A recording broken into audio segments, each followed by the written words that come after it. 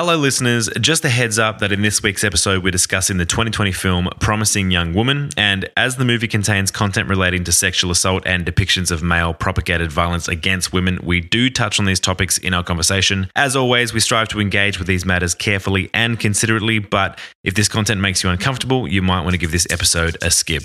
As always, thanks for listening.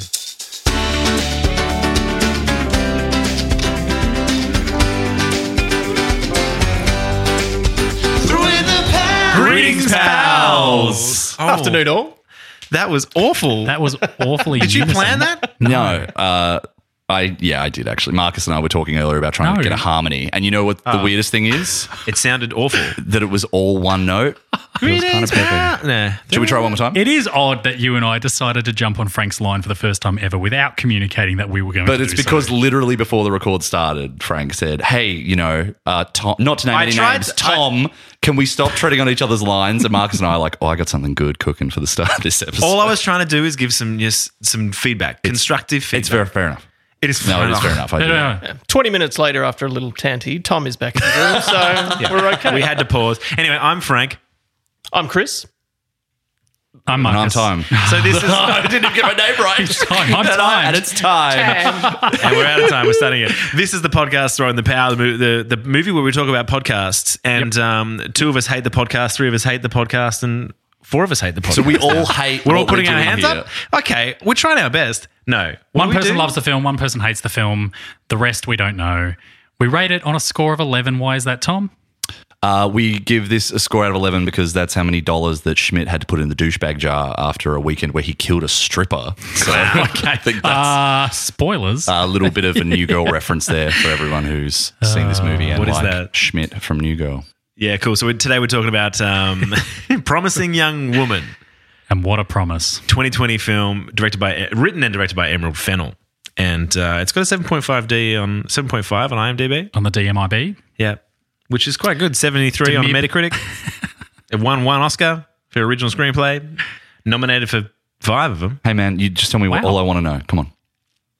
And the budget. What month did it come out in? Oh, I didn't check the month. I know the month. Okay, it was released in 2020. What month? It was December 25th. It was a COVID. Which is what? 20 It's another date. It's not. Oh shit! Get back to me. Is it Christmas Day? Ah, fuck. Yeah, that's what it is.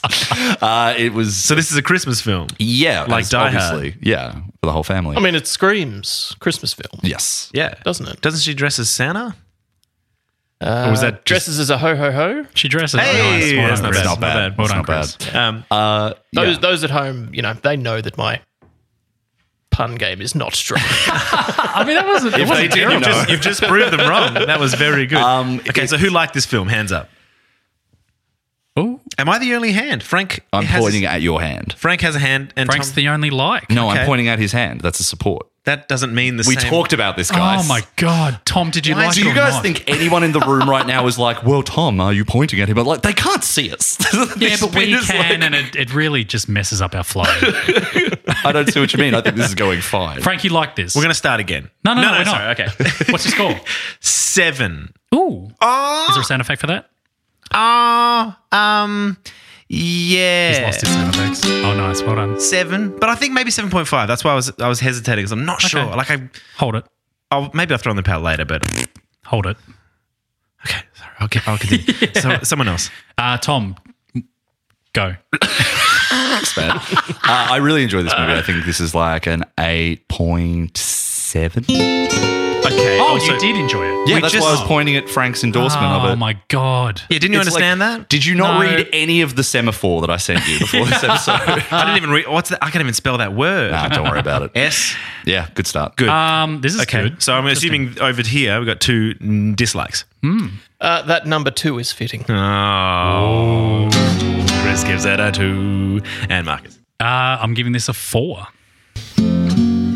That's the no kind of guitar riff. Kind of didn't like it that much. Not that low. Not as bad as a 2 because a 2's it's aggressive. It's strong. And then, are we done? Can you explaining please that? explain the soundboard a little more to us? No. Do you not want to like just record someone dropping a guitar one of these one day? No, because then I have to drop a guitar. And I only have one. And I'm very poor. We're pretty low budget. We're not sponsored. We'll We're get not Kurt sponsored. Russell in. He's good at dropping guitars. Yes. Nice reference. In The Doors? No, in the Hateful Eight. So let's talk about the film. To me, this had promise. It was promising. But it didn't live up to it. Nah. You gave it a 4. It was a 4. Okay. Did you like any of it? I did, and I wanted to like it more. I really did. And that's all you have to say about it? No. Well, I mean, we'll touch on it, but who wants to go in? Are we going with a strong love? Why'd you love it, Frank? No, wait, Tom, were you the highest score? Yeah, I was. I was like an 8.7. Should we just let Tom do it and then... Yeah. Get that out of the way. You know, All right. I don't have a lot to say, guys. I just think Why'd you love it? Yeah, just enjoy it. I just had a good it's a time. really interesting movie. A movie. I think first and foremost, I really like Carey Mulligan. I don't know what your guys Same. sort She's of vibe great. on I hers. agree. That's the 2 points. That's the 2 points. That's She's probably very the good in 4 for this. me, in fact. Yeah. Yeah. Oscar nominated. Well Oscar deserved. nominated. Her second Oscar nomination, I think she was nominated in 2009 for An Education, which was kind of her like breakout role. She was very young. She seems she's playing like a schoolgirl in that, but she's like 23 or 24. And she's playing a 30-year-old in this, and she's definitely 35. She's a if not little more. older. Yes, her 30th birthday. It's one of the few things I said during the movie I was watching with Kath the other day, and I was like, she's just like, not to like get into the, we're going to comment on people's age and appearances and stuff, but it's just a little older than 30, isn't she? She just kind of looks like she's got more wisdom than that. She does have more wisdom. That's what Yes. it's a wisdom thing. It's not a wrinkles thing. Sure. Glad you clarified. Yeah. Anyway, It's like Dawson. Glad and there were Dawson's no Creek. euphemisms Yeah. skipped there. Definitely no wrinkles. Okay. Here comes Dawson, this 40-year-old looking man in high school. James Vanderbeek, man, he's always looked 100%. good. And people have seen He's got a lot of wisdom. on Twitter. On Twitter recently, it's people dropping photos of teenagers from movies in the 2000s. And one of the biggest ones I remember is one of the older kids in Cheaper by the Dozen. Tom Welling. Tom Welling? No, the guy who plays Superman in Smallville. Tom Welling. No, he's in that TV show about Superman. Smallville? Yeah. Chevy Yeah, I Chase. think it might be Tom Chevy Chase. Welling. He was Tom a Welling, that was his name. And he looks like... He's absolutely strapped. He's 6'4". It's insane. He's Well done, massive. Frank. And he's just like, Mom, I need you to sign my detention slip. Gosh. And you're like, I don't know, dude. I'm 17, Mom. She's just like, I will leave your father for you. Like, she's Oh. it's a weird movie, Cheaper by the Wow. Dozen. I watched the uncut edition. Carey Mulligan is what we were talking about there. I think it's an all-round great cast. You got Carey Mulligan, Bo Burnham, Alison Brie. They're the main two. Carey Bo Mulligan. Burnham was a strange choice. I loved him. I have a I have a theory about why. Exactly why. Can you tell us? Interesting. Go. I'll go. No, for it. go. Okay. Spoilers. Because later in the film we have the footage of her friend's Nina's Ordeal. assault. assault. The footage That's we the never correct get to word. see. Which That's, is, yes. Yeah. Thank God. And we never see it. We hear it playing, and then you hear Bo Burnham's voice, and he has a very distinct voice. I say that as does. someone with a freakish voice myself. I know it's not a pleasing I wouldn't say sounding voice. freakish. This is interesting I think because he I've got a got an nice timbre. exact note on this, which I'm hoping is the same note. Is it a G Yeah, flat? but it's like you as soon as he speaks, you know exactly who it is. Yeah. And that's the massive twist in the film. And that's the entire reason I think it was cast, because you could tell exactly who it was without seeing it. You could see, you could hear the voice. Very unique timbre. And Yeah. like you go, Interesting. him. They could have. That's I mean, right. if that were the case, they could have had Morgan Freeman. Oh, for sure. Or you, Chris, with your apparently freakish voice. With my- What does your voice sound like? Are you talking and you've got this like smooth, mellifluous tone that we're all hearing? And So in your head it's just like, mellifluous. guys, I just like came here to watch this movie. Yeah, I got one in there. Classic Chris. Classic Chris. I listened back to the pod, and it's somehow a mix between like a 15-year-old and a 35-year-old. It's the best mix I've ever heard. Sounding. You could have played Bo Interesting. Burnham character in this. Kurt Oh, Burnham's. thank you very much. Yeah. I agree. I can't. Thanks. My But, like, note not the was- worst. My note on that point, Chris, was like, Bo Burnham speaks, and immediately I went, "Oh shit, he was at the party," because I recognize his voice. And then someone in the tape then says his name. Yeah. What's his name? I can't remember. Ryan. Ryan. He's like, "Oh, blah blah blah, Ryan," and I'm like, "Okay." And it's like, Didn't don't need it. film him. Yeah. just get that. Shut up, Ryan. Ryan, get your hands off that girl, Nina. We've You're had a like, grievance with this before, haven't we, Chris? Where you're like, you know, Chris, like I'm talking about you, Chris. Thank you, Chris. that was on Top That's Gun. absolutely right. It was, Absolutely yeah. right, Marcus. Yeah. yeah. Very good. It Chris bothers and me, Marcus. and it happens a lot. Yeah. Don't treat your audience like an idiot. No. Yeah. But I am. Moving on. Our only listener. All right. Great segue into why you liked it, Frank. Because I'm an idiot. Yeah. No, well, I have a couple of points about the cast because we're on there now. So, like, it's so interesting the way they've cast Adam Brody as the first guy she takes home. We didn't do should we do a synopsis? Yeah, we didn't do that with our last one, but you'd best. You know what? We don't have to, actually. If you're just going to have a rough time of it, it's fine. I can cut that out. Frank's gone and just stood in the corner. Yeah, just pat him on the back. He's nervous. Buddy, it's fine. It's fine. He got real nervous. Oh, God, he's climbing the fucking walls again. Do you want me to read it? Yeah, please. Yes, please. It takes me a while. Okay, Go ahead. A young woman traumatized by a tragic event in her past seeks out vengeance against those who crossed her path.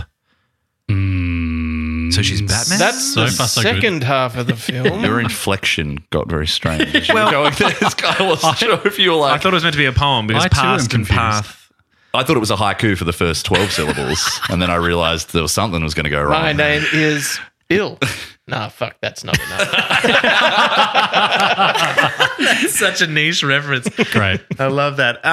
Going back to the point, Adam Brody is the first guy that Carey Mulligan takes home. So she's sort of how would you describe it? She goes out at clubs, pretends to be drunk, and then these nice, air quotes, nice guys take her home to take care of her. Ones that refer to themselves as nice guys. And I literally wrote, as I'm watching it like live stream, I'm like, oh, good guy Seth Cohen. Yes. And then immediately after, oh, bad guy Seth Cohen. But that's it. That's why he's such a good cast, because you go, oh, I love this guy. Yeah. Yes. The audience immediately relates to him, immediately goes, he's the good guy. He's going to help her out. Nope. He's a bad guy. There's maybe one guy in the whole cast who I think doesn't necessarily play into that, because I think you're right with that. I think even Christopher Mintz-Plasse? McLovin? Oh, yes. my The God. second he's in the scene, you're just like, well, no one's ever gone, aw, when this guy's on screen. Like, you're immediately a little worried. You're like, oh. As you all feel about Finn Wolfhard is how I feel about him. I feel about him as well that same way. Oh, good. So Sentence. they're in the same category of shit kickers. I think he's an incredibly niche performer, but he's on a handful of times and it works for me. And he works for me in this. It's like essentially a cameo, and I think it's kind of funny. I just think he 'Cause he's peaked at playing McLovin, and that was it. Yeah. I think it was a one. We should all be so lucky. Like, you know. Great film. We all Great. auditioned for that.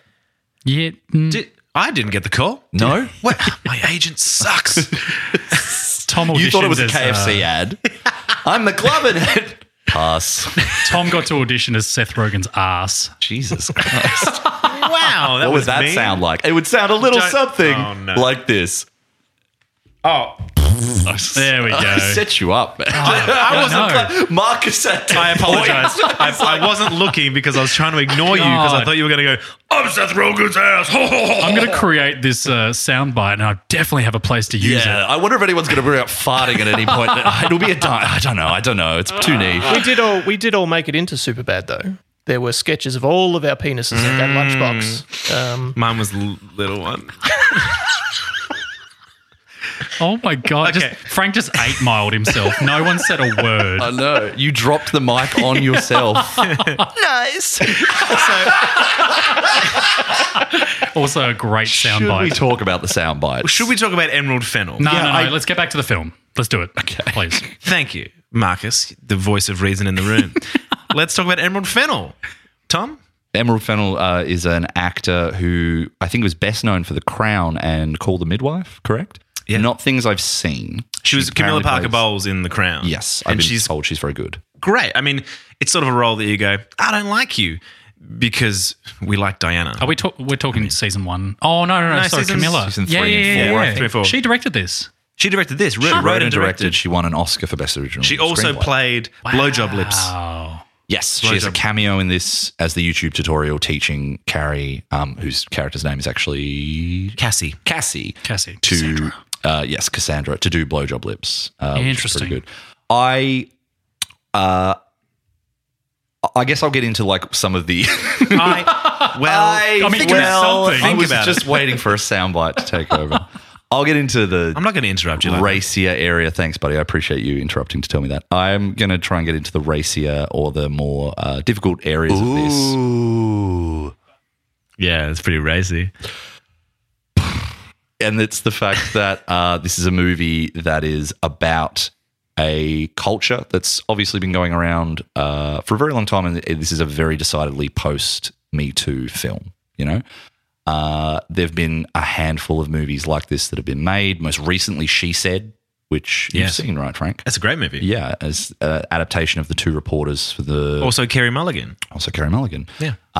You could maybe put women talking in this category, and even a recent play that was on in England that Jodie Comer was in and it's come to Melbourne recently called Prima Facie.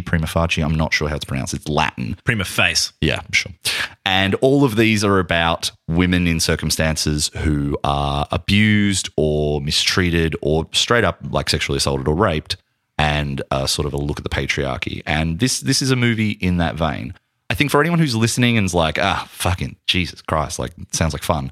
For me, I think this is a really fun movie. I think it's actually quite funny. I think it's really quite well directed and it's quite propulsive, and it's surprisingly effective at switching tones throughout. I think its biggest strength is scene to scene, going from an exploitation thriller to kind of a rom-com to then, yeah. Okay, I'm going to interject here. Please do. This was why I gave it a 4.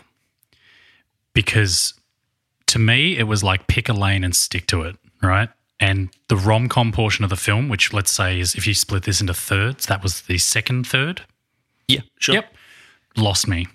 And Bo Burnham, super endearing, really fun, really charismatic. If I was watching this as a standalone rom-com between those two, this would be fucking great. Yeah, that's a nice chemistry. Yeah. Amazing chemistry. And then if you saw this film as in the first initial couple of minutes, I was like, oh, this is a bit on the nose. Oh, I know exactly what the theme of this film is. I know where they're going with it.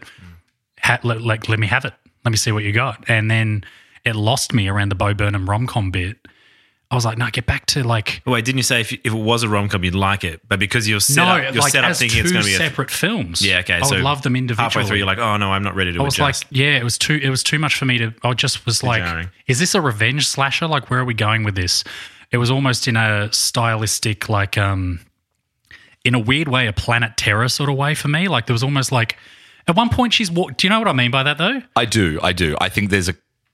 Yeah, keep going with that. No, that's right. But like, idea. So she walks down the street after her first interaction with Adam Brody.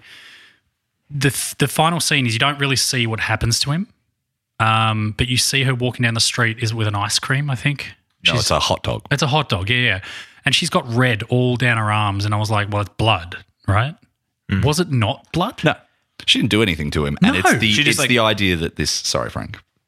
I was just saying, yeah, she just calls them out, right? You're not assuming that she kills these guys. Yeah. But at this point, you don't know that. I mean, at this point, I thought that, okay, well, she's killed him. So he's learned, like, she's given him a harsh lesson, and then his ultimate demise is just death.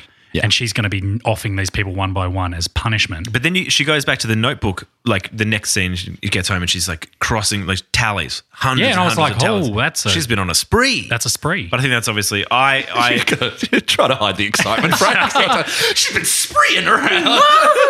But I guess that's the film that I wanted to watch because I knew it had a very poignant message, and I was like, good, like deliver it. Yeah. Because we all know what's coming. See, I love the juxtaposition because I feel like it's the duality of who she is as a person, because obviously you're going to struggle with your best friend's just gone through that horrible situation, and you want revenge, and you want to make people suffer and learn from their mistakes. And she's sort of going on this like angel of death mission where she's each person who was involved in the assault of Nina and getting the young men set free with no punishment, the lawyer, the dean of the school, all these people. She has a mission to be like, you've done wrong. You need to look at your life and absolutely adjust.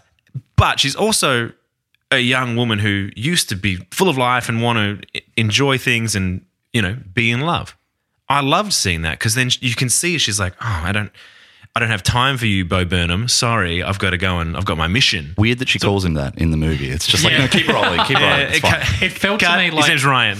Go again, like she went to a dark place, and I thought like if she's doing what I think she's doing or wants to do or achieve here, all of a sudden she's like, oh, but he's twisted my arm. Okay, the love of a good man is all I need. And then she sort of loses her way a bit, and I'm like, I'd lost interest. And I just don't know if it was enough for me to then, for ultimately what is the twist, to be like, oh my God, the guy she fell with he was at the party.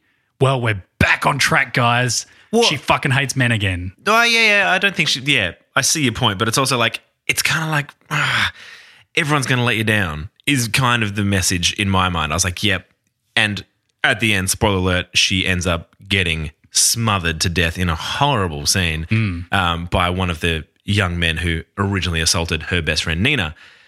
And it's like she just, even though she has this meticulous plan, she's obviously like, in the end, those guys get arrested and she has that win in that regard. Oh. But what? No, sorry. I'm looking at Chris because I reckon Chris and I found a real issue with the ending too.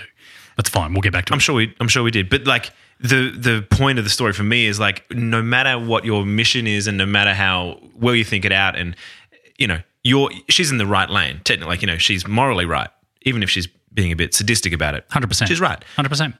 And she still loses. The guy she likes, who seems to be perfect, seems to be great, is still kind of an asshole.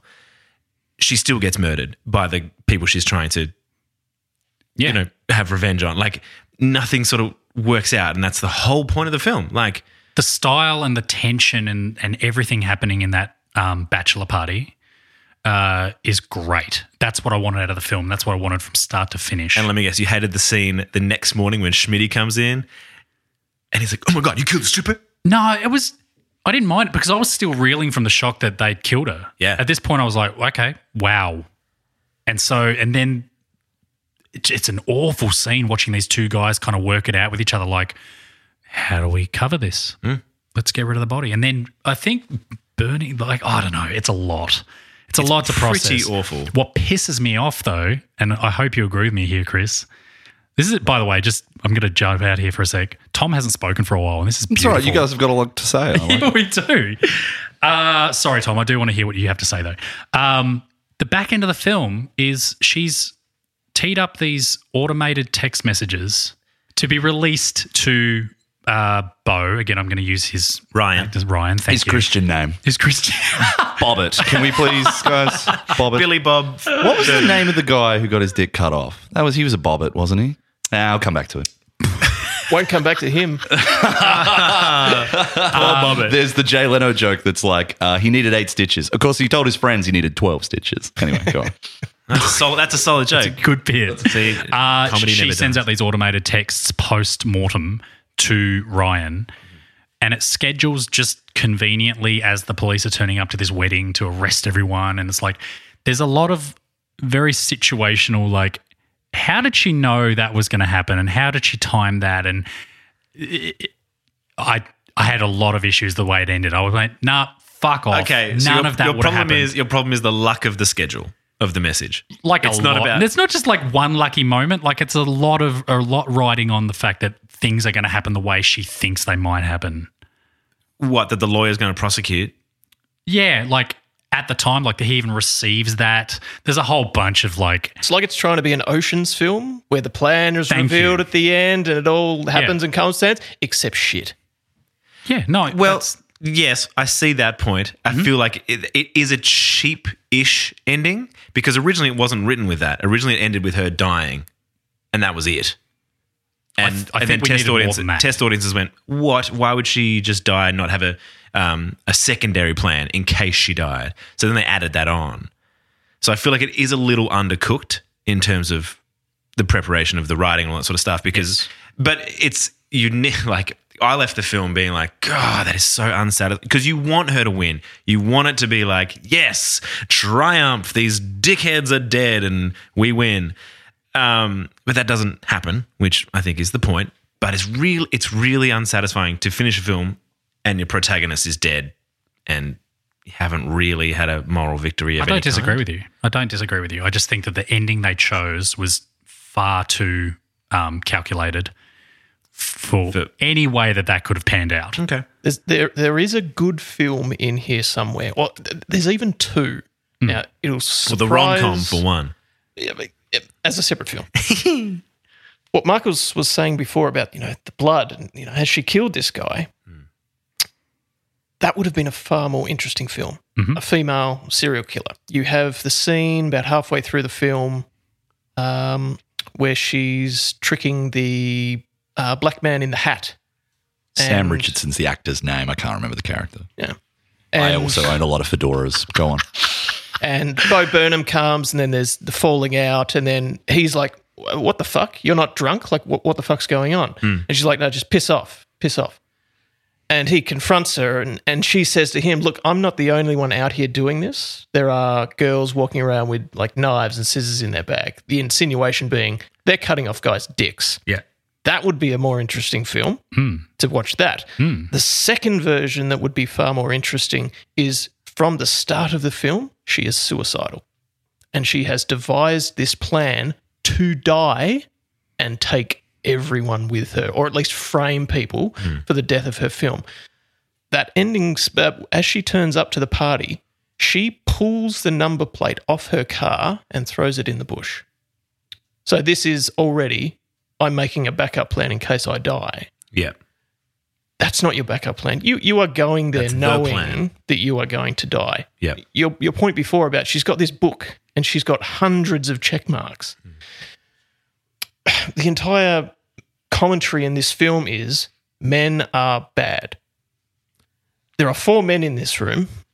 We know that men are bad. We know that men are monsters. You cannot have done this to that many men without having the absolute shit beaten out of you at some point, because you will have done this Very true. to the wrong man. You would be dead at this If point. it's not ultimately ending in their death, then yeah, she's eventually she's you would gonna be hit. you would be dead before this film even starts if you have done this to that many men, And also that because many they men would that are- not have taken it the way that every man in this film takes it, which is, oh, I'm suddenly a whimpering schoolboy. No, I'm sorry, that does Yeah. not ring true the type of to men she's what taking we know men are. Yeah. Agreed. It's a risky game. Also, honourable mention to what was the character's name? The black guy with the Sam fedora? Richardson.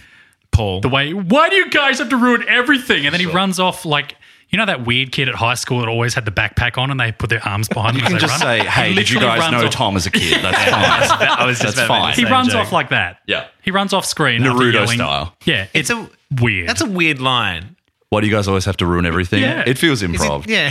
Can we, speaking of improv, and I have so many things that I We think haven't you guys let have all Tom made interesting points. I mean, I have a spew lot out to say, here. but No, I will please. say Bo Burnham, it feels like he improved most of this movie, and it's to his and the film's credit that tonally I think it works. I think why he in this film, and I would have nominated him for supporting actor for this movie, I think he's really good in it, really good, especially in his final scene with Carey Mulligan, which is heartbreaking and very tragic. He plays every line delivery unlike any other guy I've ever heard in a romantic comedy. And his scenes essentially are that, as we've said. And just like when he's asking her to go out, he's like, do you want to go out with me? What? And he's like, on a date with me. You know, just the way he'll do these. And she comes to see him after she's upset him being out with Sam Richardson. And she's like, can I come in? He's like, sure. Let's everything he does in this Yeah. movie is just a little bit like there's a flavor to it. He has a Agreed. very unique set of choices. No one sounds Speaking like of, speaking of flavour to it, how about that coffee that he drinks? That would maybe explain, if it's improv, Yeah. that whole spitting in the coffee thing, Yeah. that may explain it. Otherwise, this won an Oscar for screenwriting and it has someone spitting in a coffee in it? What? Him okay saying, with that. I think just her spitting in the coffee isn't funny. I think him saying, you can spit it out if you want, and then she does. And he's And like, then he okay, drinks and it. then I have to. And yeah, there's an interesting pattern. If that is improv, Yeah. that would make it make sense. It's funnier as improv. Yeah. The trivia is that he also drank that. Like she literally spits, and he, as they're filming, he goes, "Yeah." A medical professional drinking Ah, you know, someone the risk, else's the risk spit. is so low. You know, percentage wise, I literally wrote a note What here doesn't he saying, have? Bo Burnham would drink spit. Jesus. That was one of his B-sides, right? After Inside. It's like- he's stuck inside drinking his own spit. Capital would. he did an interview about auditioning for this movie, and he said that he did his first run with Carey Mulligan, and Emerald Fennell was like, "Yeah, that's really good. Like, he would really be very nervous." So and he's like, "Oh, totally intentional. Yeah, totally." So he's very good. She's very good. I think nothing you guys have said, I think, is not a valid concern with the movie. Depending on how you're watching it. And I watched this movie, you mentioned Planet Terror, Yes. which is a Robert Rodriguez B-side movie that's released alongside Death Proof. Death Proof, the Tarantino B-side movies they made together in 2007. And I think this weirdly, for not being stylistically or dialogue, in the sense of its dialogue, like Tarantino, It's an exploitation film and a thriller in the style of Tarantino.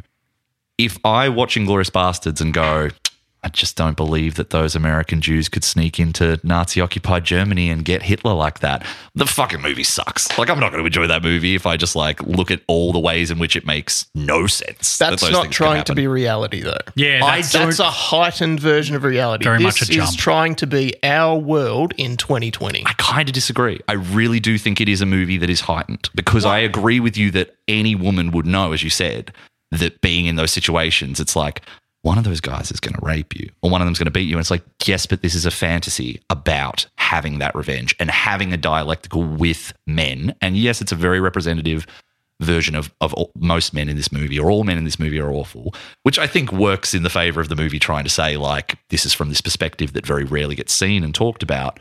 But yeah, I think so many of the things she goes through, and to the credit of the movie, as much as I agree with you that in the real world, yes, she would have experienced terrible abuse and awful things happening to her in the circumstances she puts herself in. She does eventually die to one of these men, and it's horrible. And that's kind of the movie at least going like, well, like, See, yeah, Tom, this would probably happen. I don't disagree with you, but this is, again, the problem I have with it. It's like it starts off stylistically in a way that you're like, oh, this is like neon and fucking there's some, like it's a bit left of center and it's going to be larger than life, and then it just isn't. Then it grounds itself. And then it has a mixed identity of like, what's it trying to do? So if you're going to ground it and have a poignant message and really push for what we all know is ultimately they're trying to tell you. Yeah. Or really lean into it. And again, like we've spoken about it on other pods, like commit to the idea of what you're trying to do here. I don't think it's that far-fetched or stylistic. I really see it as it's pretty based in reality. I think the title alone and the poster, like it all reads as one thing. I went into the film thinking I was going to watch something and then it didn't get it. Yeah. Is basically how I feel. In the sense that So the marketing was off. For one thing, yeah, absolutely. But I don't like, you look at that first scene where they're out at a club and they go back to her house and they're all drunk, and then it's the morning after. Is like, I don't see them as stylistically that different. Day versus night, sure, but I feel like the way it's shot, you mean? Yeah. I like the whole feel of it. One of the shots in the club that I like is the close-ups on all the guys gyrating pelvises and how it's just like everyone. And from a distance, it kind of looks a little like goofy anyway, but just that close-up of them kind of doing this. I think what makes it a little bit more effective as well is that it's probably easier. I'm not saying there's not a movie out there and it would be a much more grindhouse and really dark film that would do a woman who goes around and cuts guys' dicks off, a woman who goes around and kills men. I remember we were talking about The Menu a few weeks ago, and Chris, I thought you made a really good point, and I agree with on that movie, which is like, don't kill them, scar them psychologically. That's so much more interesting. And I do think this movie is more interesting in that she's making these guys look at themselves and consider who they are instead of hurting them. Hurting them would be too easy. And the one guy she goes to hurt, it doesn't work anyway, right? Like right at the end, she goes to carve Nina's name into Chris Lowell's thigh or chest or whatever. Tummy. And tummy, sorry. And he's I'm not an anatomist. I'm not a science guy. I don't know body parts. But definitely a tummy. I see tummy area. Stop with your chin stuff. But anyway, mouth. Talking? That's what it's called. Your chin hole. But yeah, I think she makes these guys look at who they are. And it is more interesting if you consider that she's not necessarily, yeah, you're right, men are monsters and they're awful. But like so many of the guys in this movie are not, it's so much easier for a man to be, in a movie anyway, and in a dramatic sense, a rapist or a serial killer or a physically abusive person. Taken to the 10 mark as opposed to like the 6 or much 7. Much trickier if you're the guy who's like, I'm going to go help this girl who's drunk. I'm going to make sure she gets home. Hey, maybe my place is just here. One thing I love about the screenplay, and you might hate this and think it's too over obvious or anything, is that never ever does she say anything that counts as affirmation or yes. No, every step of the way when she's with one of the guys, they're like, hey, like, why not do that? And she's like, I don't think. Like, I don't know. He's like, no, yeah. it's fine. And it's like, she's not saying no, but that's a huge talking point that we know that it's like, you don't have to go, no, stop It's for not, it to be a no. Obviously, she doesn't want to be doing these things. Yeah. And what's his name from the OC? Adam Brody. Adam Driver. when he Good soup. when he, good soup. When he is looking up at her horrified after she goes, "What are you doing?" And the way Christopher Mintz-Plasse responds as well. Of course, there's a degree to which you're like, there's a very gritty, awful real world version of this where they don't stop.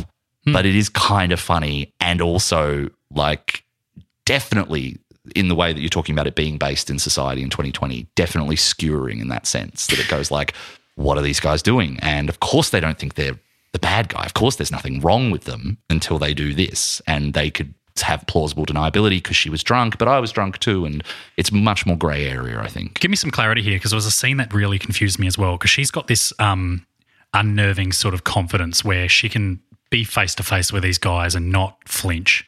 Yeah. And plays the character and is very aware of not saying yes or agreeing to things and blah, blah, blah, blah. She's so calculated in the way she's handling all this. But there's a scene where she meets up with the lawyer. Is it ex-lawyer? Yeah. It's Dr. Octopus. Yeah.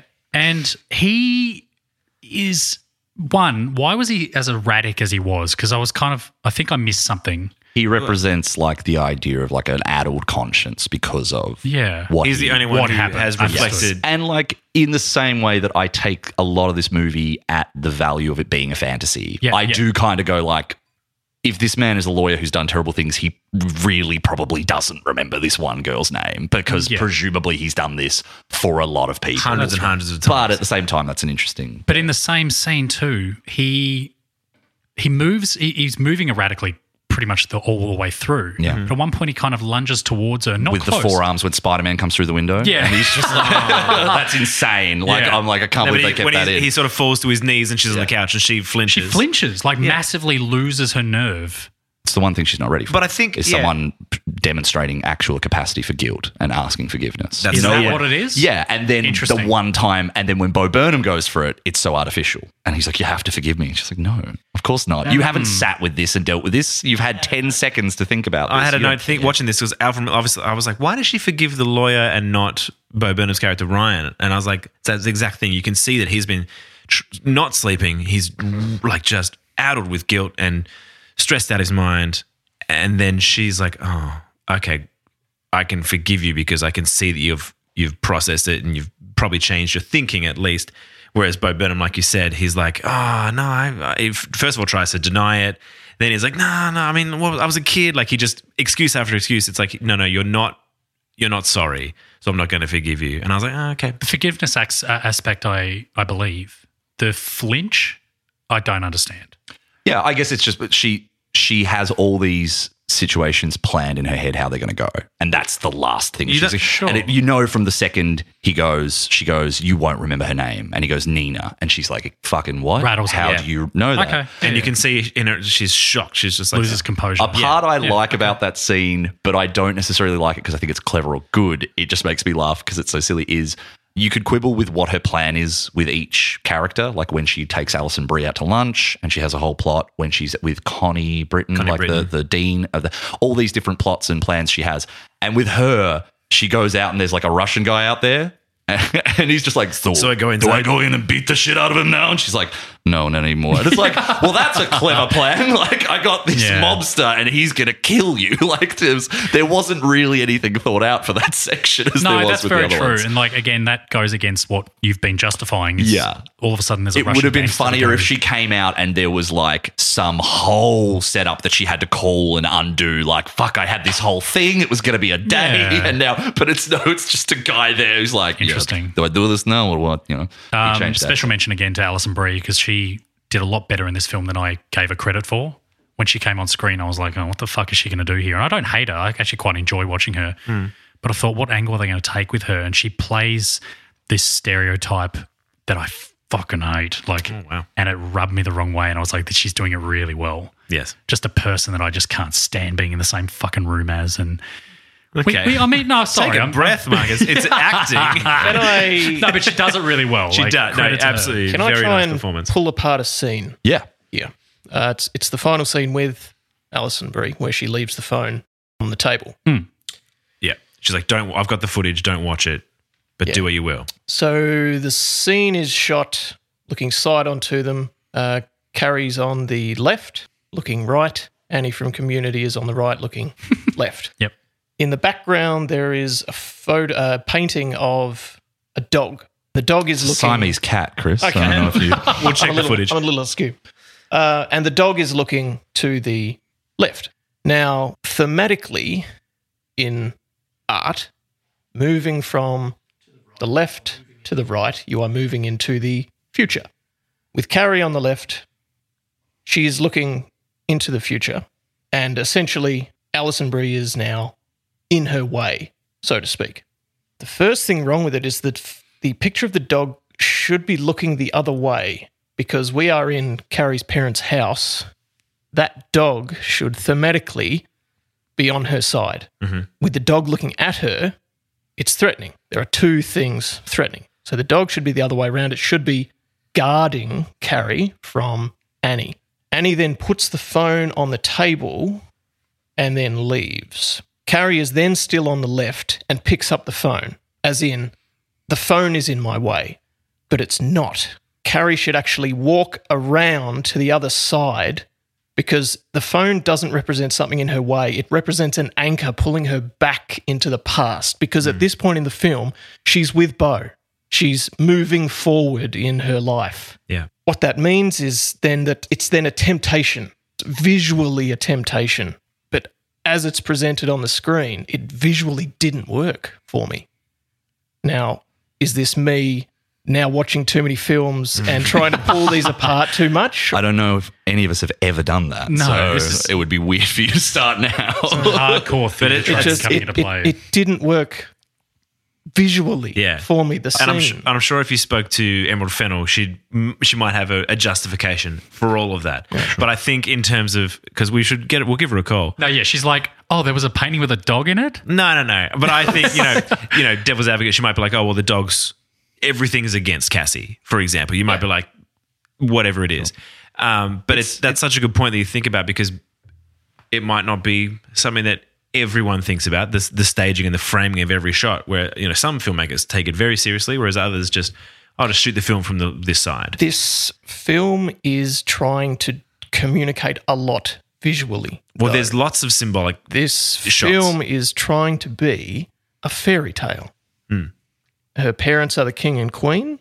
She is the princess that is locked up in the tower, and she goes out at night to intermix with the local villagers and actually protect them. She's acting as a knight to protect local villagers. Interesting. This is great. She's dressed always in light pinks and blues during the day, soft fabrics. Yes. So she's presented as this soft, feminine princess character. Then when she goes out at night, she's wearing the harder clothes. During the day, she has her fingernails painted in the matte pastel colours, the soft colours. Then at the end of the film, she's dressed as the stripper. She's a slutty doctor. She went to medical school but dropped out. Yeah. So she didn't become a doctor. And those pastel colours have then become in her wig. It's like she's turned into her ultimate version of herself. Yeah. But again, it somehow doesn't work. Something's missing. It's weird how everything you said just made me like it more, though, because you've thought about that more than I had. But I agree with you in the sense that it makes it more fantastical, that there is that element of this is kind of a standard story with just some of those really heightened and awful subjects tossed in there. But yeah, the archetypal sort of princess. But it's also superhero. It's also a superhero story. It's an exploitation Like you even film. look at the furnishings in the parents' house. It's quite opulent. There are chandeliers in the house, lots of gold and the artwork and regal things colours. like that. Yeah. So it's like, so this you've is a read castle. into this a lot, though, and I'm wondering if I've seen this twice. Just how many times? Twice. Okay. Yeah, I saw it when it first came out. Is a and lot then of this rewatching intentional, it. though? Is this you taking an interpretation from the film? Like, that's my question. We've got to assume the director makes those decisions. You've got to assume. I mean, if a director gets to that point of making a feature film, like wide release, and they haven't thought about that sort of stuff, they're probably not doing a great job, and they probably won't be making films for very long. I feel like Emerald Fennell is smarter than that. I would like to think it's has intentional. thought about I'm just curious, because if any of that is accidental, or if you've taken what I found to be a story that couldn't quite find its footing or its identity, and you've given it that, to me, and I agree with Tom, it is a lot more interesting. Yeah. But I didn't see any of that. Yeah. going in, I knew what the story was, so I could actually sit back and go, okay, what else is going on? Yeah. Cool. Okay. So a second watch, you sort of can process it more. And be like, oh, cool. And did you like it the first didn't- time, or did you like no. it less, the same, or Probably less. You've given it So a you like 2. it a I mean, bit more. 2 out of 11's low. Yeah, it like these things are there, yeah? but it doesn't work for me. It doesn't work for me. There is a kernel of a good story in here, but this isn't it. Okay. Yeah. It's not interesting. It's not Cool. engaging for I feel me, like- but I don't think I'm the audience for this film. There is also that. Like, obviously. I would disagree with that. I feel like it is. I mean, it might be not tailored to your taste, but I feel like it is for everyone as opposed to like it's a social commentary, and I feel like we all need to go, yeah. Not that we like. You said before, one of Bo's excuses at the end is, I was a kid. Yeah, But then she's going out and she's doing this to 30-plus-year-old men. You are not fixing a problem with these men now. You need to be educating younger men. going to schools and do a little program. Yeah. Education in high school. But scaring the shit, well, That would be scaring yeah. grown men about their actions. Might not be. It's already You're not set in solving the stone, problem, yeah. and what is the root cause of the problem, and think- when it's happening. Like this happened to her friend at college. Yeah. These men are 5 to 10 years past college. Well, and the whole thing, like I was watching it with Lucy and she was like, how long? It's been 15 years. Why has she not done this 5 years ago? Like, why is she now, like she's held onto it for so long and now she's taking action? It's like, wouldn't she have done this earlier when I it think was the crux fresh? was the guy that she wanted to scar had just moved back to the country. And she saw the video for the first time. Seeing it that will do that, I would think, after you've been holding on to something for so long. But she's been going around doing this vigilante mission for so long. But that she would. What do you mean then? That what would she just do now? Well, my question is the timeline. How long has she been a vigilante doing this course? Has it been since college, since the incident? I imagine she just dropped out and made it her whole life. Okay, well, then and I that's don't fine. think the movie thinks that she's doing something as much as it's like posing questions about power structures and how women are treated in society, and there's obviously a lot to that. I don't think the movie's going, and this is a healthy way to deal with it. Like, it's definitely saying she's obsessed and this is bad, how she's doing it. Yeah. Even if there's something inherently, and maybe, like you say, for the audience it might be intended for, whether it is or not. But I think there'd be a lot of women who would watch this and be like, there's a huge vicarious thrill in getting to watch this. I and think it get was- to see something that's never been shown in a movie. Yeah, of this absolutely. It was a level much more before. powerful scene, I think, when obviously you've seen her interactions with some of these guys and how she twists and turns it onto them and that, teaches them this ultimate lesson. The scene with the dean and explaining to her about, okay, well, what if it was your daughter? That to me drove it home for me. I was like, cool. That was a great scene. That was a very good scene. yeah. I think that was more powerful than what was demonstrated with the guys. Well, And I feel like it was shouldn't have been. more thorough, but also she's one of she had the lawyer, the dean, and the guys who did it. Yes. They're like the main three that she's trying to prove her point with. Yep. It's nice that it's so thought out, and obviously for the listener, she kidnaps the dean's daughter, and then what does she say? She says that she's left the dean's daughter in a room with these young boys, and the dean's obviously freaking out, thinking They've that got a bottle of vodka. She'll Yeah. be fine though, She'll be right? fine, Like you can right? trust She's, her. she's It's such a okay. pretty girl, though. Yeah. And obviously the fear and what the dean knows, because she would have seen it so many times, is my daughter's in trouble. And the panic sets in, and because to start the scene, Connie Britton is regal, really like great posture, strong. She's running the scene. And then it turns and she just becomes a crumpled mess of fear, which I think is awesome. And then the reveal is obviously Cassie has the daughter, but she's safe. Like, she would never actually do anything, which is why, like, I think she's not obviously killing these guys. It's this weird moral lesson. See, I did doubt it just for a moment. Did you think she'd But she might have Because actually done it. Towards the start of the film, the first scene where we're in the coffee shop, a young girl comes up and asks for a coffee, and basically she tells her to fuck off. And I'm like, you are the protagonist of our film. We're meant to like you, Yeah. and yet you are actively being Unlikable. mean to Yeah. a stranger and a female. which I think plays into what you were saying before, which is like why her doing this, like it's not actually changing or fixing anything. And I think the movie knows she's a flawed, complicated person who's not actually achieving anything outside of a very personal set of. It's a personal vendetta. I feel like the message is right. You can expand it out to a societal message and some commentary, but it's really just she's narrowed her life completely. She's just entrenched herself. And her parents are so aware of that. They're like, "What are you doing, Cassie? Like you're out every night. You're in bed." She's like, "No, I'm fine," because she thinks she's doing the right thing. Mm-hmm. And, morally, she's on the right path, I guess, but the actions and the lifestyle choices and everything is so messed up that you're like, you're completely obsessed with this idea and it's destroyed your life, which might be the secondary theme of this film. It's like these things happen and we have to learn how to process trauma and to deal with our grief and to move on, because trauma happens to everyone and you're like, yeah, life fucking sucks. Not get over it, but do your best to deal with it and process it and be a good person moving forward. Yeah, I would have maybe similar issues or just adjacent issues to this movie as you guys have if I really thought it was trying to be like, here's a solution to the problems in society and here's a real world example of this stuff. And I think it's taking a lot of them and immediately extrapolating them to the realm of like, well, none of this is possible, or at least none of this is plausible. You guys talk about the ending. I don't disagree. Like the ending is very silly and there's no way that could actually happen. But I've been watching the movie on that level for the whole time and being like, a lot of these things are silly and couldn't really happen.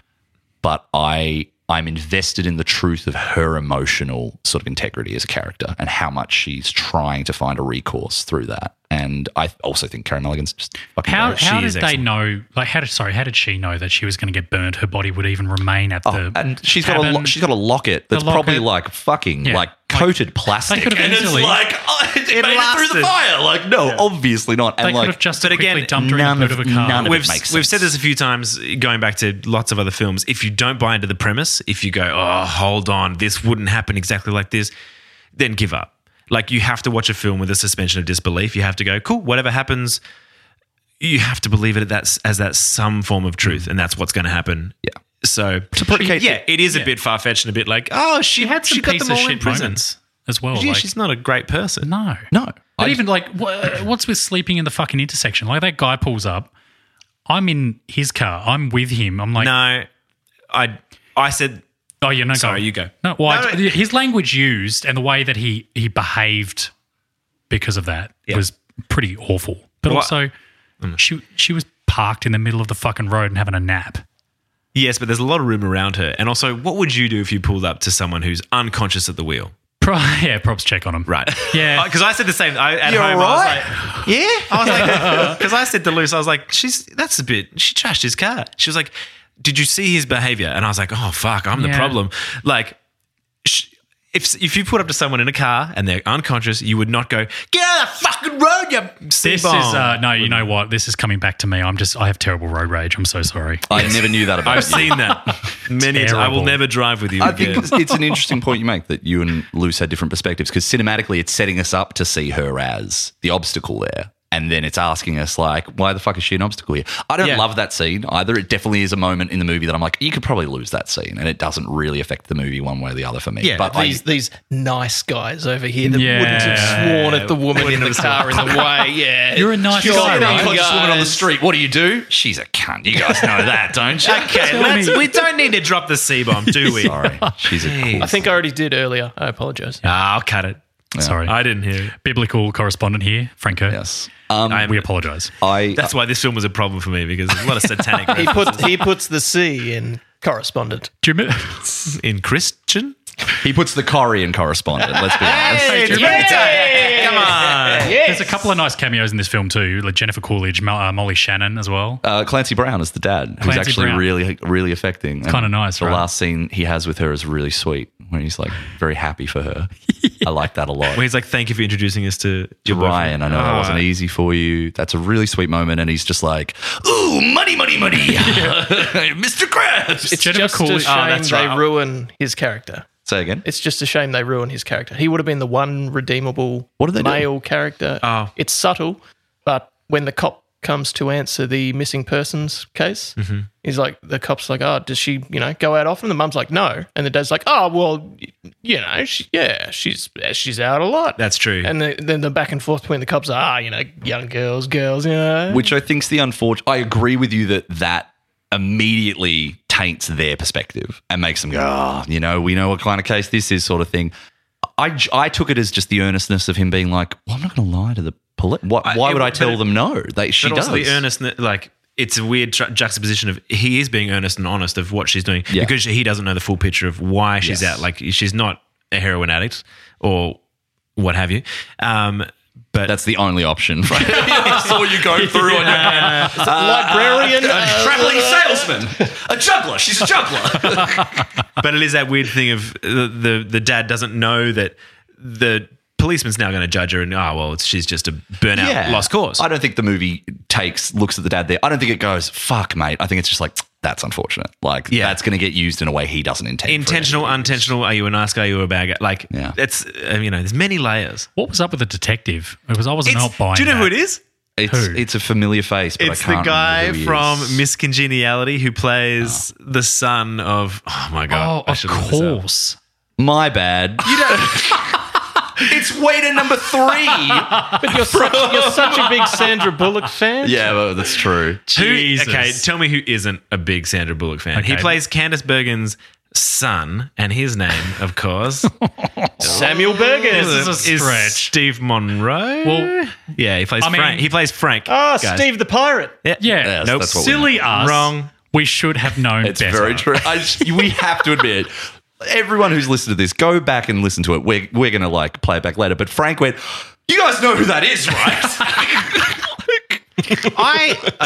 I love Miss Congeniality. You know that's a great film. Don't try and fight me. Starring great film. William Shatner. Yes, what's he from? Spaceballs. It's on the tip of my tongue. It'll come to me. That's it. It'll come. Give me that. But the detective, I didn't buy it. He was so too much. He's a lot, and it's a lot. There are broad. What do you mean he's too much? I get that it's a broad kind of Frank, our overacting correspondent here. I would have made the exact same choice as him.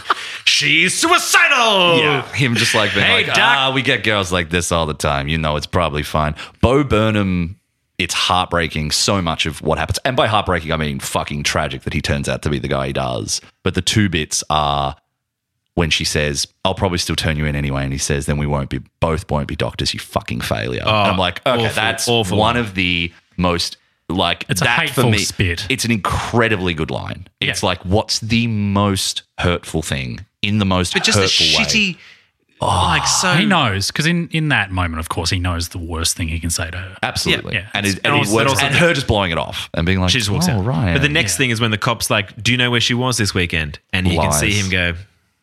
It's like, I can get out of this. I'm going to lie, and yes, I will say she was suicidal, and it's real dog shit. It's a real dog shit moment. Awful. I had 2 more things I want to say real quick. I know we've been talking a lot. I like how every scene between her and one of the characters that she confronts, whether it's Alison Brie, whether it's Connie Britton, whether it's Jason Molina, where it goes a little differently, or, of course... Alfred Molina, my goodness. And Chris Lowell at the end, who plays Al Monroe, the guy which I think is an expert bit of casting because I don't know what else you guys have seen him in. I believe he was in Veronica Mars. He is in Veronica Mars. But he's in a lot of other things where he plays the sort of shifty, or not shifty, but sort of smug, but ultimately nice guy. Not so different to Max Greenfield as Schmidt. He plays that character. And so him being a rapist is really, really jutting out against a murderer. And a murderer by the end. It's really jutting out against his sort of character that he normally plays. I like how every scene she has is an exchange of information. Every scene begins with her playing at some sort of character and engaging with someone on some sort of level of artifice and slowly showing her hand. And the way that works in every scene is really magnetic to me, and how Carey Mulligan plays it. Obviously, it doesn't quite work that way with a lawyer, because, as you say, Marcus, she flinches and she's caught off guard. But how she plays it with Alison Brie when they're having drinks, how she plays it with Connie Britton, how she plays it even with Bo Burnham when she comes to confront him. That whole scene is so much more, for me, effective because she comes into it pretending oh, silly me, I'm sorry. I can't believe I didn't know this was going to happen. And she's just so aloof, and her way of holding herself there and the way she does it with Al as well when he's chained up. That's my favorite scene in the movie. What was your score again? I'd go about an 8.7. I really enjoyed this. If you want to hear the reason I've had less to say of like, well, why isn't this an 11? Why isn't this a 10? It's a lot of the things you guys have said I don't disagree with. It is like flawed. It's flawed. You can only get so far with that sort of level of clockwork storytelling, to which I do eventually go a little bit like, okay, well, that probably wouldn't work that way and that wouldn't work that way. I'm suspending disbelief for some sections. Other sections I'm finding a little bit harder. There are some scenes that I think are not as interesting. I think the Connie Britton scene is a good one, but I do find it less interesting than the confrontation with Alison Brie. See, but I think the Molly Shannon scene is probably for me, that's so one superfluous. of the weakest. Yeah. Yes, actually, I'd forgotten about that scene. You don't need that scene in the movie. No, so for exactly. the listener, Molly Shannon plays Nina's mother. That was one of my biggest criticisms. And she's like, Cassie, what are you doing? You got to let go. Which, yeah, sure, she does, but it's such a really fucking on the nose scene. for no reason. You've already had that conversation. Several with the times. parents. The fact that we never see her relationship with Nina and we get told, the best of friends, you should have seen. They loved each other. Yeah. They were great friends. Anyway, I'm What's like, the show don't tell it is problem? It's hard. like they just tell you. It's really hard to take. I find I take it seriously as a character point if I don't take it seriously as a real relationship. I don't get any idea of who they were as friends. The initial incident was so hidden from us as the viewers. Yeah.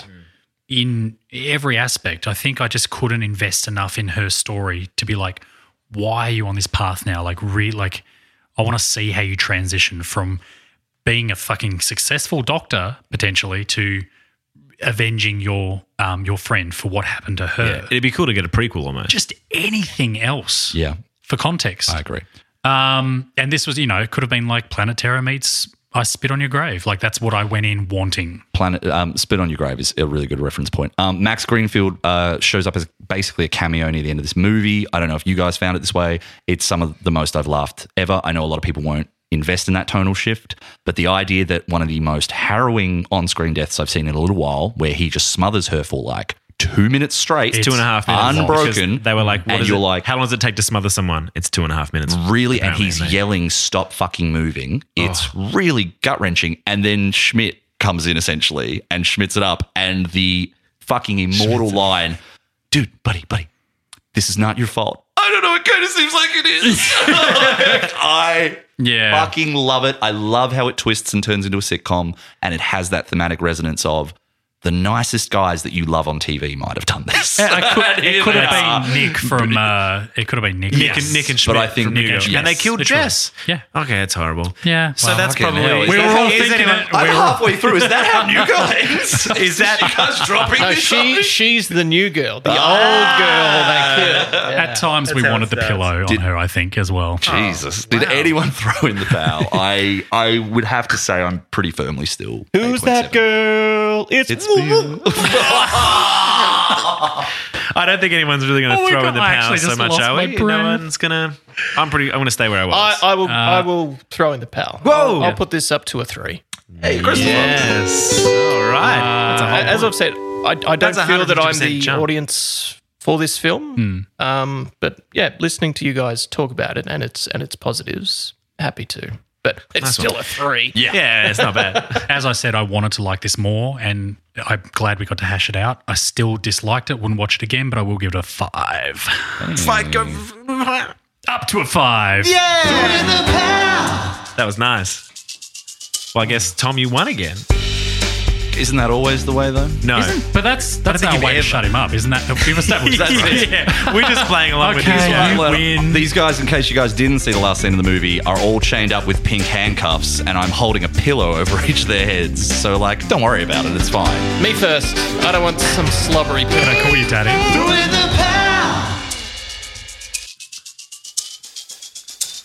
Throw in the Pal is a Hey Pal Productions production, and that was the worst ending I've ever heard. Which sorry. one do you mean? You smothering us to death. You're still going, so it feels like Well, hasn't been 2.5 minutes yet, has it? So that was Promising Young Woman. This is Throw in the Pal. I'm Frank. I'm Chris. I'm Marcus. I'm Tom. Throw in the pal. Liz is just